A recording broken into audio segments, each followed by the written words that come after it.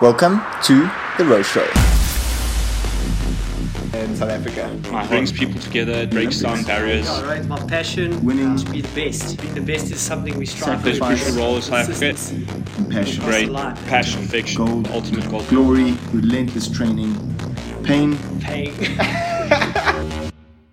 Hello, ladies and gents, and welcome to another awesome episode of The Row Show. As always, it's myself, Lawrence Britton, and with me, Mr. Green. Mr. Green, yes, guys, it's good to be back on air. And today we are speaking to Lennart van Lierop from the Netherlands. And wow, what a incredible season that he has had, picking up a world championship gold medal in the men's quad, winning that European championship in the scull, and that absolutely memorable race against Ollie and Stefanos. And then, coming off the back of 2022, racing in the eights, crazy race at Europeans, picking up the silver medal. So he has been on fire these last two seasons. It was, it's an absolute privilege to speak to him. Yeah, so I mean, it's such a good episode. I think everyone listening is going to really, really love the kind of banter that there is and the just kind of general focus of this season, because I would say, first of all, the Dutch have just had an incredible season, absolutely crackers, racing from start to finish throughout the season.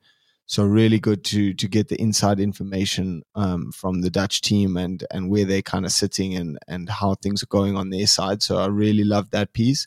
And then also, it's always great after World Champs when we have someone that's kind of bust onto the scene, not a huge amount of like Olympic games talk, but all about this season, all about, jumping in between different boat classes, quads, and especially this season, as Jake said, quads and singles, and winning both of them. And that's quite something to achieve, I think. So yeah, really, really awesome chat. Lennart was such a cool guy, such a cool person to have on the show and just kind of get the insight. So yeah, Jake, what are your big takeaways?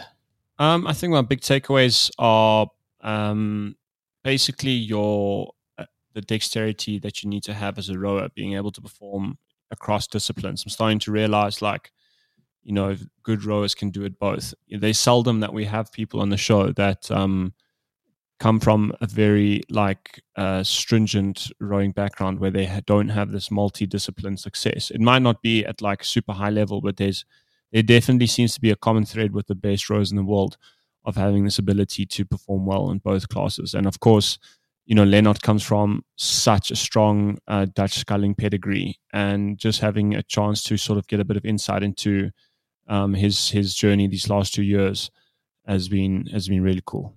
Yeah, and I mean, he's raced eights, he's raced pairs, and then finds himself in the Dutch sculling team, which sounds like one of the most incredible kind of machines to be part of at the moment. So, yeah, I think from our side, I think you're going to love it, enjoy it, and sit back and enjoy it. Oh, and just a bit of housekeeping. Guys, come and join us on Patreon. We're having the best time there.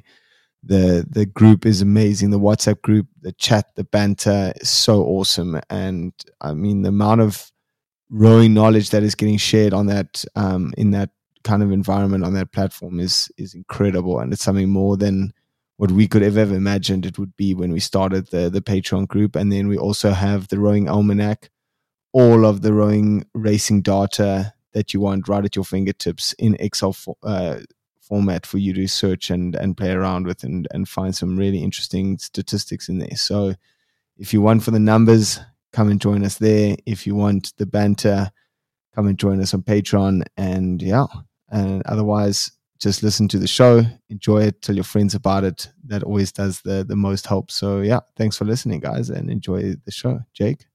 I think you wrapped up quite well there, Lawrence. We'll see you on the other side. Welcome, ladies and gentlemen, to another episode of The Row Show. And today we have a very special guest from the Netherlands. And Lennart's had a spectacular 2 seasons. So Lennart van Lierop, thanks for coming on the show, and it's great to have you on. Yeah, thanks for having me. I'm really looking forward to it. So, I mean, the last 2 seasons have been really something special from you, and I'm sure we're going to get into I think the nitty gritty of it all throughout this interview. But I think to start, can you sort of bring us back to 2022 before the season sort of started, the international season? You started off rowing in the pair. Just give us some sort of idea of how that sort of how that worked itself out, and then just to start off the interview. Yeah, so until Tokyo, I wasn't in the national team, and then through the winter, we had a very clear set of a very clear program we had to follow, and then we had trials, which consisted of some stuff in the singles and some stuff on the RP3, and through that, I performed really well, especially in the single. That was a bit of luck for me because I knew I had really good experience in the single. So after that set of trials, I was invited in, and they said like, "Okay, you guys, everyone's going to be in a boat, and we'll test some things, and then we do the races, and after that we will look again." So we had done some bit of training in the fours and doubles and quads and everything. And then on the first night of our training camp at altitude, we sat down together, all the men and the coach, and he said like, "Okay, we're gonna make these boats, a quad, a four, I don't know exactly anymore." And then he started saying, "Okay, the quad will be these guys, and the single will be Melvin, and this and that." And then we ended up with four guys: Nicky, Guillaume, Guus Mollet, and I, and we had a double and a pair left. So for me, it was completely clear I was going to be in the double. That would be completely logical. And then they said, "Okay, it's going to be the pair with Nicky and myself." And we hadn't never rowed the pair before then. So we heard it the first day of training camp, and then that was going to be us together in the pair for the coming, 2 months, 2 World Cups in the camp. So that was a bit of a surprise, but it worked out in the end. Yeah, I'd say it definitely worked out in the end, and it must have been a surprise. But I imagine getting into the pair with Nicky, it must have been a bit of a relief because I just from looking from the outsider's perspective, Nicky seems to be a very very skilled and dexterous oarman, able to row both sweep and sculling, and having lots of experience with rowing in different crews. But it must have been nice for you getting into a boat with someone that even though it was sort of uncharted territory for you, you're getting into a boat with a guy that's he's very experienced, he's got lots of skill, and he knows how to make boats go fast with lots of different people. Yes, that I think he was very. That was crucial for the project. That he had a clear idea of how we were going, how he wanted to row, and he also was able to explain it to me, and we worked on that. And he's also a relaxed guy, so we had some fun together, and we were and then. But in the end, he was the guy deciding. We decided together, but he had the experience and the knowledge of how he knew we can row like this, and he himself was able to follow me, and then in such a way that we made it work together. One of the areas I wanted to really dig in on is, especially for this 2024 Olympic cycle, the Dutch team just seemed to be just on another level. The depth of the team seems to be incredible. The performances coming through the season, and then especially this World Champs, the Dutch team performed so incredibly well.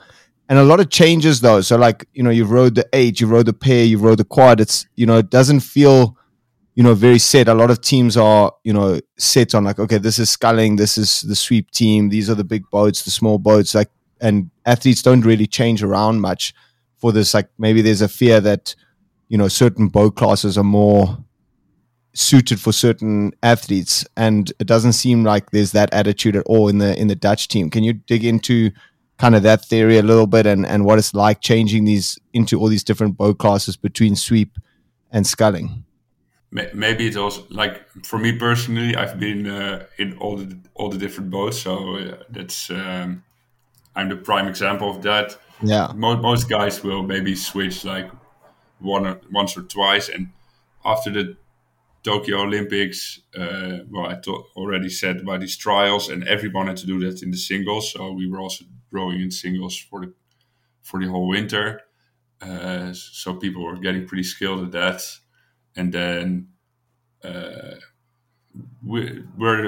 it's a bit of trying and then looking to get better results, getting people on the, getting everyone in better boats or places more suited for them. So maybe we had a quad in the beginning of last year with some people who did mostly sweep, and then maybe it didn't completely work out, so we moved them to the 8, and then now, okay, the sweep rowers are still sweep rowers, so the 8 might be a bit better for them.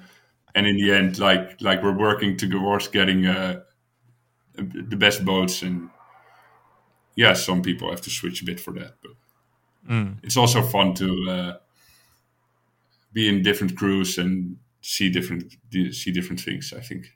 Yeah, I think you when you change a lot across disciplines and spend time in the different boats, I feel like there's certain skills and there's certain dynamics that you find in different boat classes that you may not be exposed to if you don't change.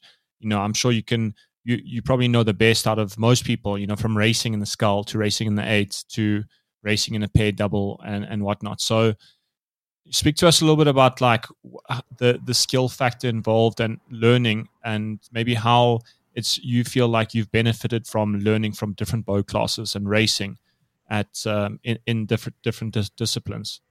Yeah, I think you're right. Like rowing in different crews, it also means you're working with a lot of different people, so you get to learn from that. And I think the biggest challenge of changing boat classes is more like working with a new project, maybe a different coach, new group of guys in the crew, which means a different dynamic, more so than the big difference of going into the 8 and the single and then the quad and all these kinds of different things. Yeah, okay, when I got in the 8, I was like, okay, this is a bit better than I'm used to and a bit faster, but that takes just a little time, instead of getting the group to work the way it needs to work is I think a bigger challenge than getting just to get the 8, being the 8. Although I have to say that when you've done all the races, then maybe I've picked up some things and about racing an 8 specifically, or just racing a single specifically, that if you do more races, that does help, of course. Of course. And then, in 2022, you started off the season in a pair, and then very soon you found yourself going to Europeans, racing in the 8. And what I'm going to enjoy about this episode is that you've been involved in 2 super memorable races these last 2 seasons. Obviously, the 8 at Europeans was very special. You guys were on really good form. And then, you have to speak to us about the crab that you guys caught in the final, and then managed to have such an amazing recovery. That must have been, and also I would like to know who was the one that caught the crab. It was actually our strongman Guillaume who caught the crab, and it was really strange because we also had a very poor race for lanes. So I was like, no, is it going to be this tournament? Shit race for lanes, and then final done after 100 meters. But for some reason, like Abe in front of me, he started turning the boat the right way, very fast, and then these things always go so fast. Like something happens, people start doing things, and 2 seconds later you're back rowing at full speed again. But in the 2 seconds you've lost like 1 or 2 lengths, and then. So at first we were just going full pull without any reservation, and then our cox, Juka, she said, "Yeah, we're going to catch the Romanians," and I was like, "What? I don't believe you," or something. But from that also went really quickly, so we were just running as hard as we could, and after 500 meters after the crap happened, we were back in some sort of race, and we were just, and then we started picking up the boats and ended up with the silver, which was incredible result. it was such an incredible race because especially in the 8, the change of speed is so difficult. There's that like kind of general rule of thumb that if you win to that first 500, you can hold it to the end of the race because changing speed is so difficult. Yet you guys just completely destroyed that theory by, being that little bit down and then managing to come back into the race and then actually fight for the front of the race at the end. It's probably one of the best 8 races to watch. It was definitely one of the, in hindsight, it was one of the more fun ones. Yeah. And we were, of course, a bit lucky that the other crews we overtook, that they were the top of the top, because the British, they were way ahead and they stayed way ahead. But for our confidence, that was a big boost. I'm sure. Yeah, and also I think for you, getting into the 8 Europeans and then having a race like that and still coming away with a silver medal, it must have been quite a big confidence booster because, even though you guys had a poor race for lanes and that something went wrong in the final, you still the crew still managed to produce such a big result. And what was that confidence like? And did that sort of change the outlook going forward to World Champs? Before going into Europeans, how different was it after that result? I think it was when Europeans, before the Europeans, we were rowing together for like a month, I think, something like that. And after your first race, you have some sort of marker of and an idea of what level you are performing at. And for us, we knew like, okay, we were second behind the British.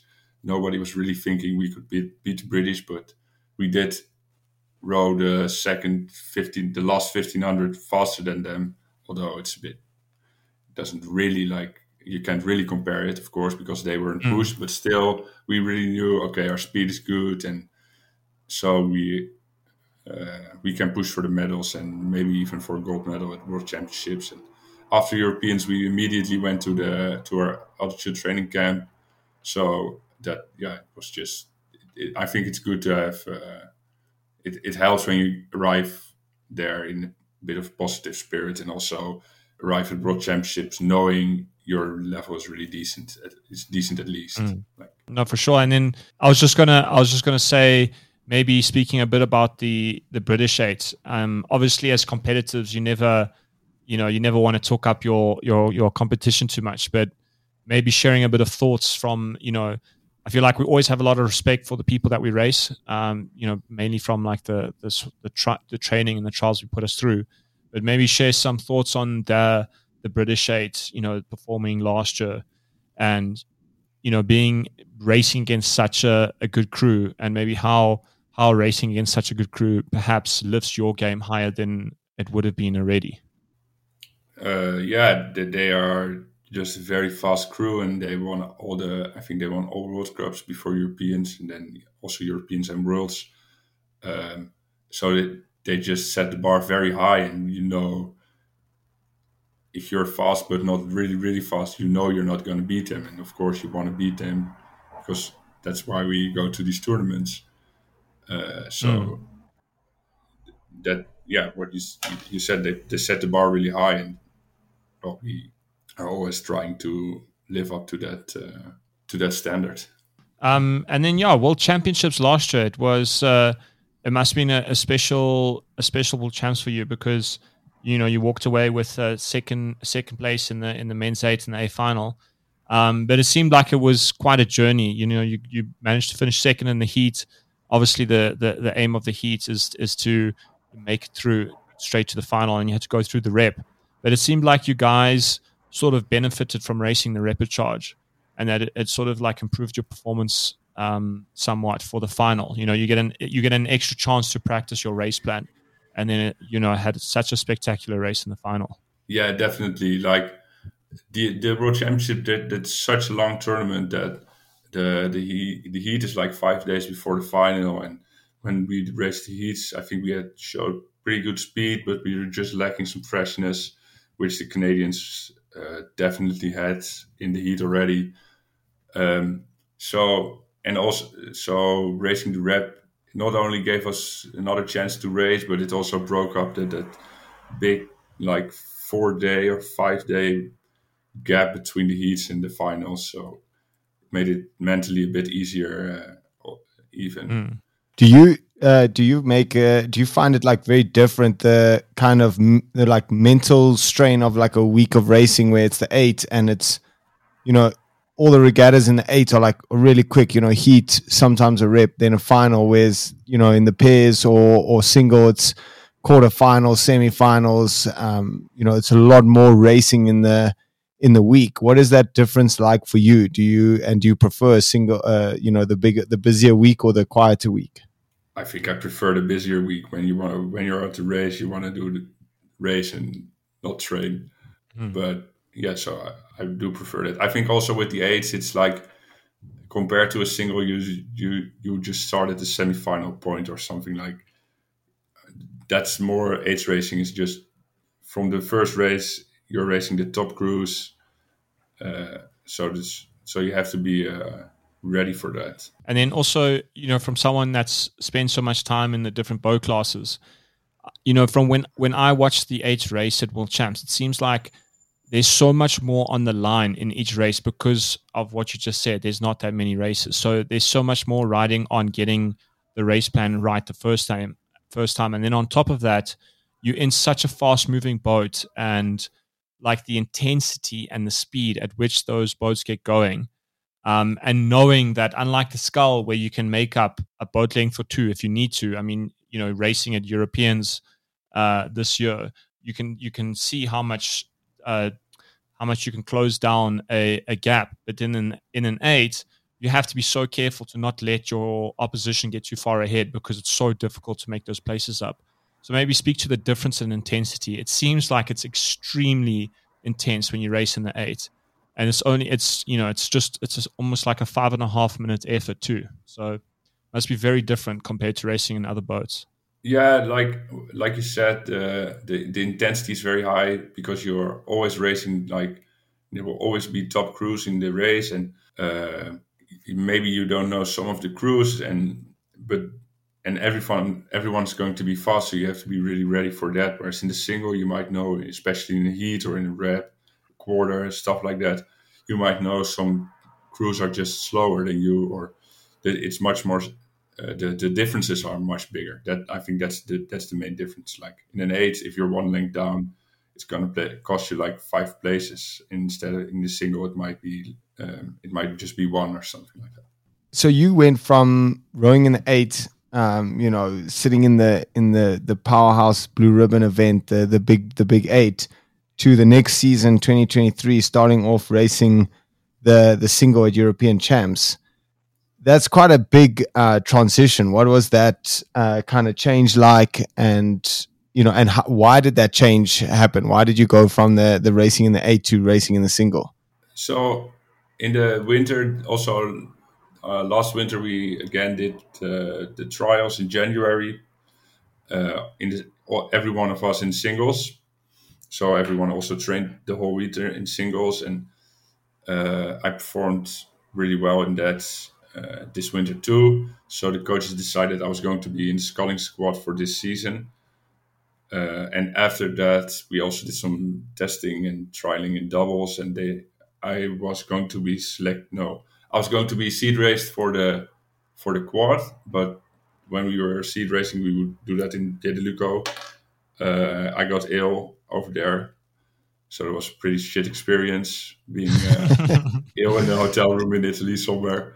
And then they decided, okay, we were going to go with the other guy, with Finn, at that moment, and which meant I was going to race a single. Okay. And then, because I mean, Pedeluco is already not the most exciting place in Italy, so I can imagine being sick there is quite a challenge. Not the funnest experience. No, it's just like you're sitting in your hotel room wanting to race and feeling shit. So, yeah. It's a great regatta though. That first, to get that early racing in the season is so awesome, and it was such a big event this year, which was really, really cool. I was probably one of the races I missed the most this year. Then one of the things I want to chat about there, you're racing, going into the single. It's you're changing from such a big boat class and into the smaller one that's, it's so technically so different, but also, as you said there, because you perform well in the single trials, you were put into the sculling squad. Is the Dutch team, are all the top scullers when you're racing in the single, are those all going, like the top athletes going into the sculling squad, and then the sweep squad is kind of the next tier event, next tier? Because I would say that's opposite to a lot of other countries. I think a bit so, although some of the guys in the 8 are also very fast in the single. But yeah, also the most of the guys in the sculling squad also have more experience rowing the single, so that helps create a bit of the difference. But it's not like not like 1 to 7 are the single, Okay. are the sculling squad, and then the next guys are the sweep guys. But you will see that more of the fast single scullers are in the sculling squad. Yeah. I mean, the sculling squad was pretty power this world champs, so it was easy to see that there was a lot of good athletes in your sculling squad. Then actually racing Europeans now in the single. I mean, that was an incredible result. I mean, you just got throughout the regatta, you looked more and more comfortable, racing better and better. And yeah, just talk us through this a big event in the single, racing a lot of big names, and especially that final. It must have been quite nerve wracking. You're lining up against Stefanos, Ali, a lot of the top guys, and the single's very different where it's all on you. It's that really a lot of pressure on you as an athlete, whereas in the 8 it's about like, how can we put this like big team effort down, the best team effort. So that's what I want to dig in on. Yeah, the Europeans were really special for me. Of course, it was a big surprise, and then when I won, like everybody was so happy for me, and even like they got happy themselves. So that was a really nice experience. I think before the Europeans, I knew I had good speed. Of course, we did the pieces, and I put down really good times. But I had to find my way. I had to like adjust to racing the single at that level again. So I did under 23s as a lightweight in the single, and that was years and years ago.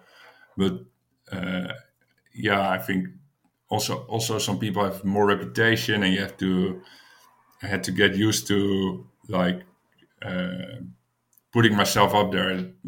Our coaches also told me like, we know you're quick and now dare to be good, and that was one of the challenges I had to overcome to put myself really out there. And when I made the final, I was actually quite relaxed, because I was like, okay, I made the final.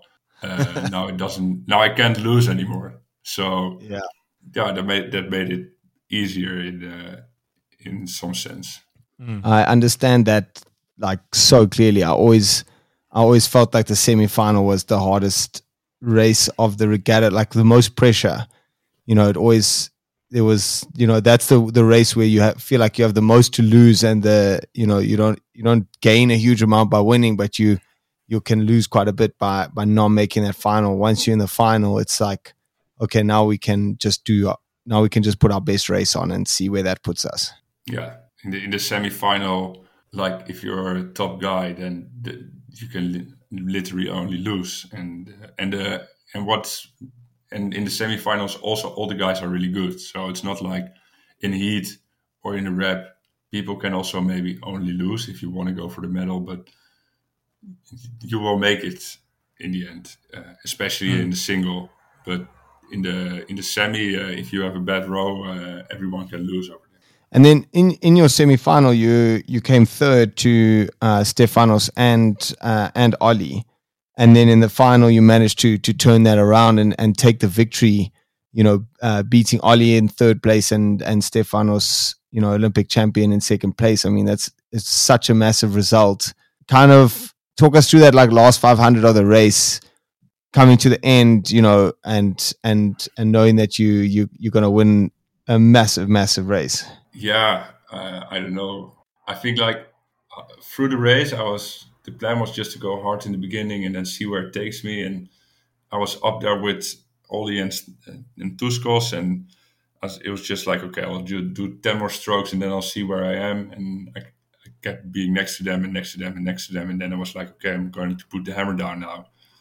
And then that was just go, go, go, go, go. And then I remember 100 meters before the finish, I was about one leg up and I was like, okay, I'm dead now. So, and if I lose now, that like before that, I was noticing like, am I going to become European champion? No, it can't be happening.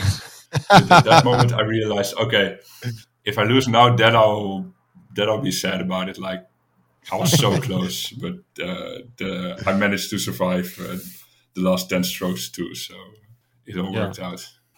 And then, so you have to speak to us about what it's like being a sculler from the Dutch system, because I feel like every single season there's a new sculler coming out of the Netherlands and they're just performing so well. I mean, I feel like it started, even back in 2019. I remember watching Steph Bronnick in the 2019 A final. And like, yes, he didn't come away with a medal, but that final was perhaps, one of the best single A finals at a World Champs ever. And Steph had a spectacular race. I think, anyone could have won a medal in that final, and Steph, went toe to toe with the best. And then last year, Melvin, absolutely phenomenal in the single scull, and then this year, you get into the scull, become a European champion. So maybe give us a bit of insight into what you think. What's the culture like around single sculling in the Netherlands? It must be something quite special, because I feel like as soon as you're getting fast in the Netherlands in the system, then it must be a huge confidence builder, because you must say to yourself, like, the guys I'm training against and racing against and training are literally the best scullers in the world. Melvin, Steph, everyone else around you are incredible scullers. So chat to us about it, like the insight into that sort of sculling culture and what it's like to come through that system. Yeah, I think the main thing, or one of the things, is that we do single sculling all winter, so everyone will have at least quite a high level to start with, and then the program is really good, so you will be in your best shape personally. And yeah, I think also what you said, like we have all the guys doing the single scull are doing it really good, but it also helps that we're one big team, and if you're in the single scull, you're alone in the boat, but you're not on your own outside of the boat. So and that I think that really helps too. So yeah, I think that's one of the main, that's actually one of the more important parts, that yes, you are one guy in a boat and doing the training by yourself, but you're not one guy doing his own thing outside of the boat or on races. Like everyone helps each other and everyone is cheering each other on. And we know we know what speed you need to get, and I think like so that the whole setting is right for doing it really well in the single. And then there must also be, I mean, I understand that completely, like, that team culture on the bank, and then it's battle stations on the water, but the competition on the water, especially when you guys are all in singles and everyone's racing against each other, that must be some of the most hardcore competitive environment that you can find, I would imagine. Yeah, so we did a Hollandbeker this year with Steph and Melvin and Simon and I and Tone in the single. So we had like it's ridiculous. Like Tone, he didn't do a lot of single sculling, and he was just off the pace, being Olympic champion in the quad.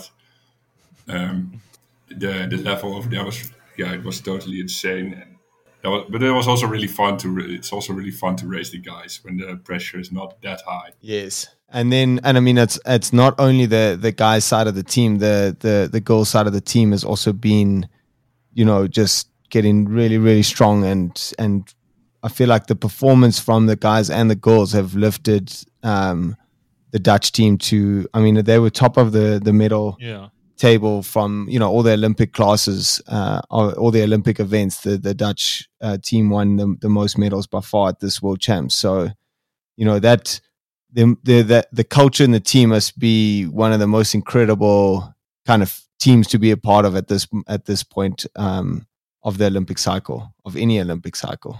Yeah, definitely. It's a lot of fun, and the girls are also on the same training program. We're going to all the camps together and all the races together, and we do the pieces together. I think that's also really helps to, for example, when you're in the pair, you can race the women's four, the women's quad, stuff like that. So that makes it more fun and more competitive too. And Right. seeing your teammates win medals and gold medals, it ignites the fire to what did yourself. I think that's also the standard's really high, and you want to live up to that. What your teammates are showing is capable. Yeah, because exactly that. They, if they're doing it and they're doing it on your training program, they're doing the same training as you. It really must give you so much belief, but yeah, also the pressure to keep the performance going. Of course, it also gives you pressure. But for example, last year in the Cheats on the World Championships on Saturday, like all the crews were having the best row in the final and getting medals, and we were in the eight. Of course, we watched all the races and we were like, "Oh shit!" Like it's both good. It's more like, okay, now we really need to win a medal too. But it also gives you the confidence, like, okay, if they are all having all having the best row in the final, then we are going to do it as well. So. Yeah, it helps. And then, so you finish up European champs, and the next time we see you racing at the Third World Cup, and you're in the men's quad, that must have been quite something special. I feel like after the last Olympic cycle, the Dutch men's quad seems to have built a sort of legacy, especially after that's massive win in 2019. And the performance at the Olympic Games. It must be like quite a special boat in the Dutch team. So getting into a boat like that with the caliber of athletes, and it comes with the pressure and it comes with the pedigree. Chat to us a bit about like what that feeling was like getting into the men's squad, and then racing the men's squad at the Third World Cup and doing so well. Yeah, it was really cool. Like you said, Koen and Tonar were in the quad at the Olympics, and the goal was clearly to become world champions in that cruise. But we also knew, like, okay, every one of us is very good, so we know we can go for it. And then in Lucerne, we were only a short period together, but we really put down some very good races over there, which also gave us. Of course, it was very nice to win in Lucerne, that alone, and it also gave us some confidence for the upcoming period as well. Yeah, and then maybe even in the quad, like you were talking about the Olympic quad, and sometimes we even needed to, especially when I just got in, like we needed to get back from that idea, like, okay, the Olympic quad was like this, and we have, of course, two guys and of that in our crew, but we're not going to make a copy of that crew. We're just going we have four guys, and although two are the same, but we're a new crew, so we're going to be a new boat. I think that's also that was necessary to not say like we do everything they were doing. I think that's such a crucial aspect of rowing, and especially if you're going to row in different combinations, different crews with different athletes. It's what works in one crew might be perfect for that crew, but then if you try and force it in another crew, it might be a disaster and not get the most out of the athletes. It's almost like each crew has its own kind of nuances and feeling, and you've got to, those first few sessions when you're in a new crew, you got to kind of feel out what that boat's like own identity is going to be. It can't try and copy something else. It can try and learn from other crews, but it has to be its own identity. Yeah, definitely. You have maybe some different rowing styles, and you have some different personalities. So you need to allow it for every crew to be their own, to have their own style not And then force something on it. And for you, like jumping from the single into the crew boats, is there, a lot of single scullers are very like particular, like to be on their own. And do you find it, difficult? Do you find it more difficult to row in like a crew boat, or do you enjoy the crew boat over rowing on your own in the single? I like a bit of both. I think, like in the single, it's very nice to do your own thing and just be able to do whatever you like. But it's also nice to be with people and have a bit of a laugh every now and then. Yeah, definitely. And the men's squad has been quite an interesting event, because I feel like it's evolved quite a lot since the last Olympics. And even though you guys have got that you have such strong pedigree, and you have the best rowers, it's still such a massive challenge. And I feel like a lot of other countries have sort of, in Tokyo, the bar was lifted, and a lot of countries have kind of raised their game as well. Poland has been on fire, Italy's been on fire.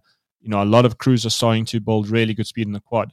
So it must be such an interesting dynamic going into events where, yes, you have such strong pedigree, but you're going to be racing against crews that have leveled up their game and become super strong. I mean, even speaking the Polish, they were world champions and European champions from this year. So you must have been getting to the quad going, this is fantastic, but then also knowing that you have such a strong challenge ahead of you, and the caliber of crews that you have to race are very high. Yeah, definitely. Like, we were going to the World Championships and we hadn't raced the Italians and the Polish, so we knew our level was good, but we still needed to really perform when it matters, and we couldn't be 100% sure beforehand that we were going to be the fastest crew. And I think the Polish, well, and the Italians were second actually. So they really made sure we needed to give it our very best.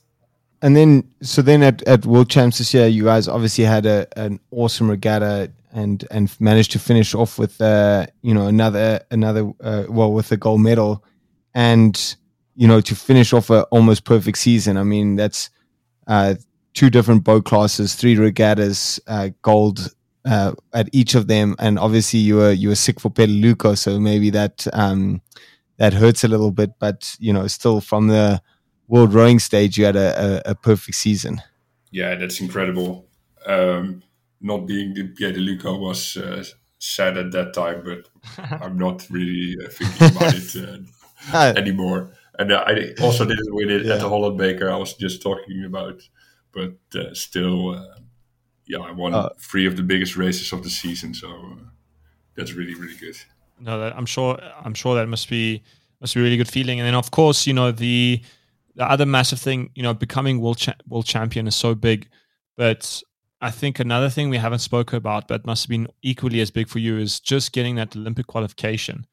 For your first time securing, Olympic qualification, it must have been very special. Obviously, you've secured the seats, but knowing that there's a real opportunity for you to be going to your first Olympic Games, off coming first at World Champs in the men's quad, must be a special feeling. And then, going to having that Olympic secured, knowing that there's a really good chance that you can be going, must be also a very special achievement in of itself. Yeah, for me, it felt like it made this World Championships a bit weird, actually, because there's kind of two races going on, one for the qualification spots and one for the medals and the title. And before the tournament, we weren't really talking about qualification, because for us we were going over there to win it, and then we would get the qualification with that automatically, of course. But when I was at the start line of the semi-final, I was like, okay, now I was suddenly getting pretty nervous. Like, okay, if we fuck this one up, it's a bit worse than normally. It would be even worse than normally. But luckily, we did it. We managed to put out a really good race. So that was a bit of pressure, especially in the especially in the quad where there's, only 7 spots now. So that last, that B final with the winner takes all is really, really hectic. Yeah, so the Swiss, they came in first in our semi, and they were cheering for the next 30 minutes or something. That was really cool to see, but also a bit weird feeling because we still had the final to come. Yeah, but I get it, that qualification is huge, though. Yeah. It's so huge. And then obviously your first world championship gold medal. So, going onto the podium, getting the anthem, getting that the first world champs under your belt must have been incredible as well. It's a really special feeling. I can call myself the best of the world, and that is something I would have never believed a couple of years ago. Yeah, that's very cool. It is very cool. So, Lennart, that brings us to the end of our interview where we sort of ask the same sets of questions to everyone that comes on our show. It's the quickfire questions. I'm sure if you've listened to a few episodes, but I did have one more. I wanted to ask a bit about, what are you thinking about Paris? How are you going about the next, few weeks? Obviously it's the downtime of the season, and how are you thinking about those first few weeks of the season? Once you start kicking off, and yeah, what do you feel, towards next year for the Paris Olympic Games? I'm really excited. I'm actually going on holiday tomorrow morning, so I'm looking forward to not being with rowing for the next week, and then that's going to be really good. And then after that, where we have to do. Where are you off to? I'm going to Madeira. It's a Portuguese island with very good nature and nice temperatures. So really looking forward to that. And then when the season starts again... That's where Jake's coach is from, Thiago. Yeah, he's from Madeira. Nice. But I don't think a lot of rowing is being done. That it brings me on to our quickfire questions. And the first question is, if you could race any boat class at the Olympic Games, which one would it be? Ooh, that's a tricky one. No, I really like the cruiser. Of course, I would have to say the quad, but maybe if I'm going to win the Olympic title in the single, I think that would be the top of the top to win it. Yeah, of course. And I mean, especially after you won European champs against, two of the best guys in the world. I'm sure that also is, it's probably something you've thought about. So, it's definitely something that's possible. Yeah, I think like the main idea was for me that I would rather win a gold medal than be a minor medal in the single. But with chatting to people, I think it's clear that winning the singles title, that's the biggest there is in rowing. No, definitely. And I was really interested on how you're going to answer that, because you've raced so many different boat classes and you have so many different experiences rowing, and yeah, so it's a lot more. Most people we ask, they've stuck to one or two boat classes, so their answer is very kind of straightforward. Whereas yours, you have so many experiences to pull from and to choose from. So the next question, and actually this is also quite a tricky one for you, because our next question is, if you could choose any 3 people from anywhere, any time in the world to row in a 4 or a quad with, I'm sure you'll choose a quad. Who would your 3 crewmates be? Yeah, that's a really hard one, to be honest. Let me think about that.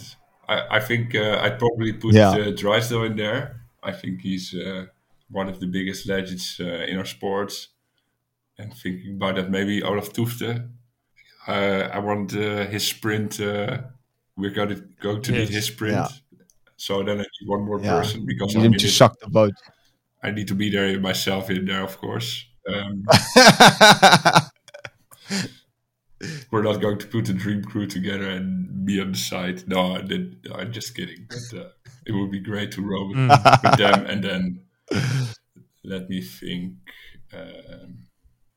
it's a lot of pressure to come up with some names now, of course. I'm trying to think. especially after you set the standard so high. Yeah. I'm trying to think who else, because you got Olaf and Mahi, which for me are like by far the best, scullers from history. And I'm trying to think who else that comes very close. Who else would like work well in the boat? I thought Ollie would be cool because he has so much power. So he would add huge watts to the boat. You could have, Robbie Manson when he was breaking the world record, because like his rowing style, I feel was just so incredible. But then if you look further back, I mean, maybe if you start with Dreiser and Tufte, then maybe you have to say André Sinek as the third guy. Yeah. That would be a pretty good quad, I think. That would be so awesome. Yeah, you would be with some 3 big boys in that quad there. Definitely. Those were also the biggest guys in rowing when I was a younger boy. So that would be cool. And also just to for me, when I think about this question, I always think I just want to row that boat. I don't want to have to go and race it. I want to just get on the water, go for a paddle, learn, chat, have some jokes with them, and kind of just feel the boat. It would be so cool. So the next question is, what is your favorite rowing race that you find yourself watching over and over again? It doesn't necessarily have to be one of yours. It can be from anywhere. You already mentioned the 2019 singles race at the World Championships. I think that's one very sick race. That would be probably very high up there. And there's also the lightweight men's 4 in the 2010, I think, World Championships, when the first 5 crews were half a second apart. That's also one I used to watch a lot. Yeah, that's with the Muda brothers, the Muda twins. There's some really good lightweight falls races around those time. Yeah, the first 3 crews in 1/10 of a second or something like that. Yeah, and you also raced a bit as a lightweight back in 2015, 2016. So you'll know all about the pressure of lightweight rowing. Yeah, I'm very glad that part of the rowing is done for me. Because you're glad that you grew a little bit. Yeah, it just gives you have to be occupied with that 24/7, especially during racing. So it's hard to turn off. And when I was getting heavier and heavier, then making it through the weigh-in was almost more stressful than the racing itself. I'm glad that's done. I can't imagine. I can't imagine. I can believe it. Yeah, and so I wanted to say, have you spoken to Steph about that race in 2019? It must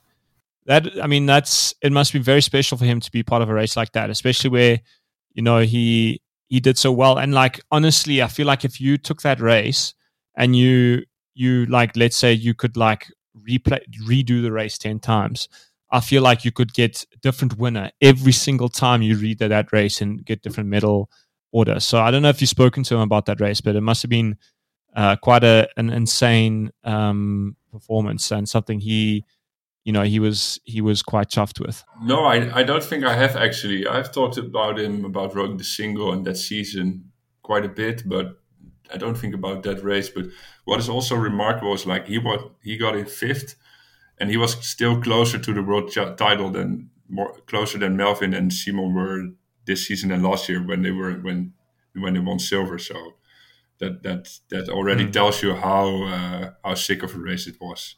No, it was quite something. I watched that and I saw those guys. I'm like, the stress that must put you under. I mean, at any second now, someone's going to have a stroke or a heart attack because of the stress, especially at the end. It was quite. The spread of that field. I mean, 1st to 6th place, and you would have said who comes 6th in that race. I think André Sinek. Sinek comes 6th, and you would have said, oh, he's way out of the race. But if you look at it, at actually how far back he is, he's a length and a half behind Ollie. It's nothing. It's not, there's so many races that are won 1st to 2nd in a bigger margin. So yeah, that is a very, very good race. Our next quickfire question is, if you were in charge at World Rowing, what would you change and why? I think World Rowing needs to make a decision on what to do with lightweight rowing. I think from the moment it was clear that it was going to be cut from the Olympics in the lightweight 4, and then the doubles. What you see now is the fields are getting smaller, and countries are not putting any effort in it. And I think that's also because the FISA is not. They're not deciding on where they want to go with it. Yeah. Maybe it should just be cut, but I think then we need to decide as a rowing community, okay, we're going to cut it and live with it and not bleed it to death. Yeah, for it's the not like coming 10 string it years. along. Yeah, that's what is happening now. Yeah. And I think that's quite sad, to be honest. Yeah. Yeah. No, And as you say, it's detrimental to the country or to the actual event, because the countries can't commit the resources. You don't want to say, oh, I want to put money into these lightweight rowers. They're under 23s now, but you don't know where the event's going to be in 3 years' time.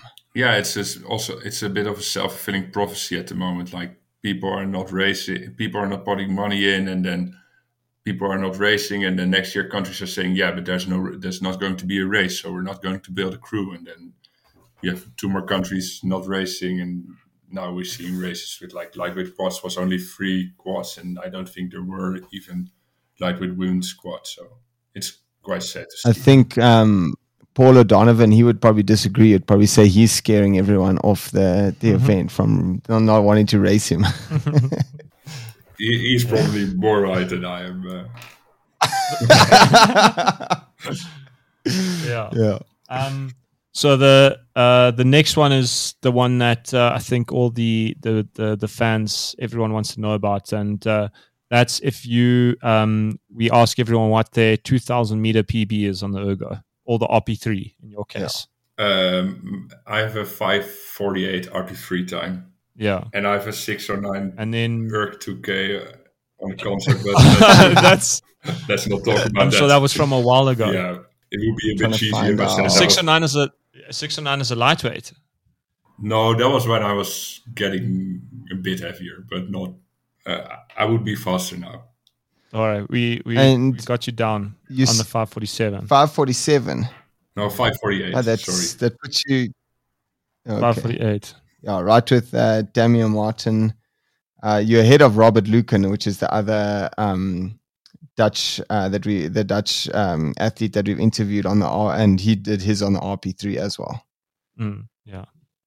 So actually, now that we've brought it up, like, can you talk to us a little bit about the big switch to the RP3 machine, and maybe like the sort of the dynamic it brings that's different to the ergo, and what that's like? I think the main difference is that the RP3 it's just much closer to rowing, so you need less specific training for a good time. I'm very convinced that countries who put a lot of emphasis on erging, they get fast ergs because they erg a lot. So we don't erg. We don't erg once a week even, but come race day you can have a pretty good piece. Whereas on the concept, if I would have to do a concept 2 time, it would be ridiculously slow because I need to train on it for a lot of sessions to just be how do you call that, to know what I need to do and to get used to that specific machine. So therefore I think that's the big advantage of an RP3, and also for the same reason it more closely resembles rowing speed. I like that explanation. I think that's a perfect way of explaining it, because I actually also like the RP3 quite a bit. Have you noticed a shift within like the general kind of Dutch rowing kind of system? The schools and the universities have some of them shifted, because I mean the national team has been training on the RP3s for quite a while now. Yeah, also schools, also the big student clubs who provide mostly to the national team are trying to get some hands on some RP3s. They are quite expensive, of course, but like all testing for us now is done on RP3. So the upcoming talents, they are also trying to do some testing as well. Yes, some training on it. Then our last question is, if you had to go to the Olympic Games in a different sport, what sport are you going to try your luck at, or what sport would you like to choose? I would really love to be a good, how do you call it, a decathlete. So the athletics yes. with 10, that would be, it would be really cool to be good at that. Nice. That's quite a different one. Is it what part? Why do you choose the decathlon over like a specific event? Because I really like that they can do 10 things pretty good. I like the fact that they're really well rounded, more than, for example, sprinters who can only do, and rowers can also only do one thing. But I like it that that's something I really like about the decathlon. Yeah. I feel like rowers are fairly rounded athletes. Yeah, I feel like we do a fair amount of cross training in general, I think, compared to other sports. And by default, I feel like rowing lends itself a bit more to the cross training system. Yeah, okay, maybe we do some cycling and some people do some running, but don't get us involved with the ball, because that would be it's going to be a horrible experience. Yeah, no, that's a stereotype that rings true a lot of the time, I think. That brings us to the end of the show. Lennart, thanks so much for coming on and joining us and giving some of your time. We appreciate it. We know you're on your break at the moment, so I didn't think you were actually going to be able to give us the time today because it's so soon. But yeah, we really appreciate it, and of course, massive congratulations for an incredible season, winning world champs, having that massive win, European champion in the single. It's very, very spectacular. Yeah, thanks a lot. I really enjoyed talking to you guys. And I didn't qualify for the Olympics this year, but I'm going to. My tickets are booked, so hopefully I see you there and can cheer you from the grandstand. Yeah, thanks so much, and good luck for the next season. Good luck for the training for Paris and the Olympic Games. It's going to be an awesome experience. Yeah, thanks, guys.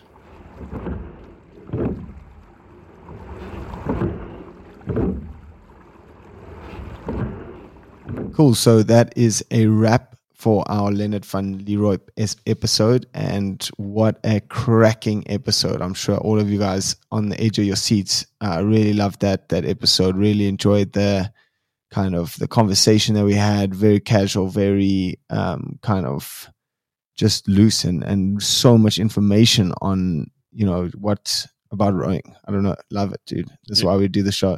100%. And yeah, I mean, we spoke about it in the episode and beforehand. He's been absolutely on fire. And I cannot wait to see what comes in the future, because, based off his trajectory and also the sort of team he's in at the moment, I'm like, just, thinking about what next year will produce with the realm of the men's quad, the men's single, men's double for the Netherlands is going to be crazy. No, for sure. I think it's going to be incredible to watch. I think it's really turning out to be such a cracking Olympic Games already. I can't wait for the next season. I think the short Olympic cycle has put the pressure on a lot of people, and countries that have kind of stepped up to take on the short 3-year challenge. It's paying off for them, and I wonder who's going to be able to hold it and who's going to be able to come in and box at the front as well next season, and what boat classes people are ending up in. I feel like because it's a smaller or shorter Olympic cycle, people have been like jumping around a little bit more at this stage of the cycle, because usually it's like first year and second year of the cycle. That's where all the playing around is. Then, the third year, things are starting to be more set, and the Olympic year is set. And I feel like we lost that first year, and now everyone is still kind of unsure of where they're going to end up, where their crews are going to be. So yeah, really, really excited to see how the Dutch team ends up and where Lennart ends up. But really, really excited to watch. 100%. And then, besides that, guys, just a bit of housekeeping. You can go find us on Instagram and lend us your support there. And if you're interested, you can come and join us on Patreon. We have some, great things going there. Our biggest sellers seem to be the WhatsApp group, which is super, super popular and constantly on fire. And then, of course, we have the Rowing Almanac that we constantly putting work into and trying to make it more, more accessible, more user friendly. But it's out, and the Patreon's enjoying it, and that contains basically all the rowing information you can think of. So yeah, guys, thanks for listening, and we'll catch you on the next one. For sure. We're out. Ciao.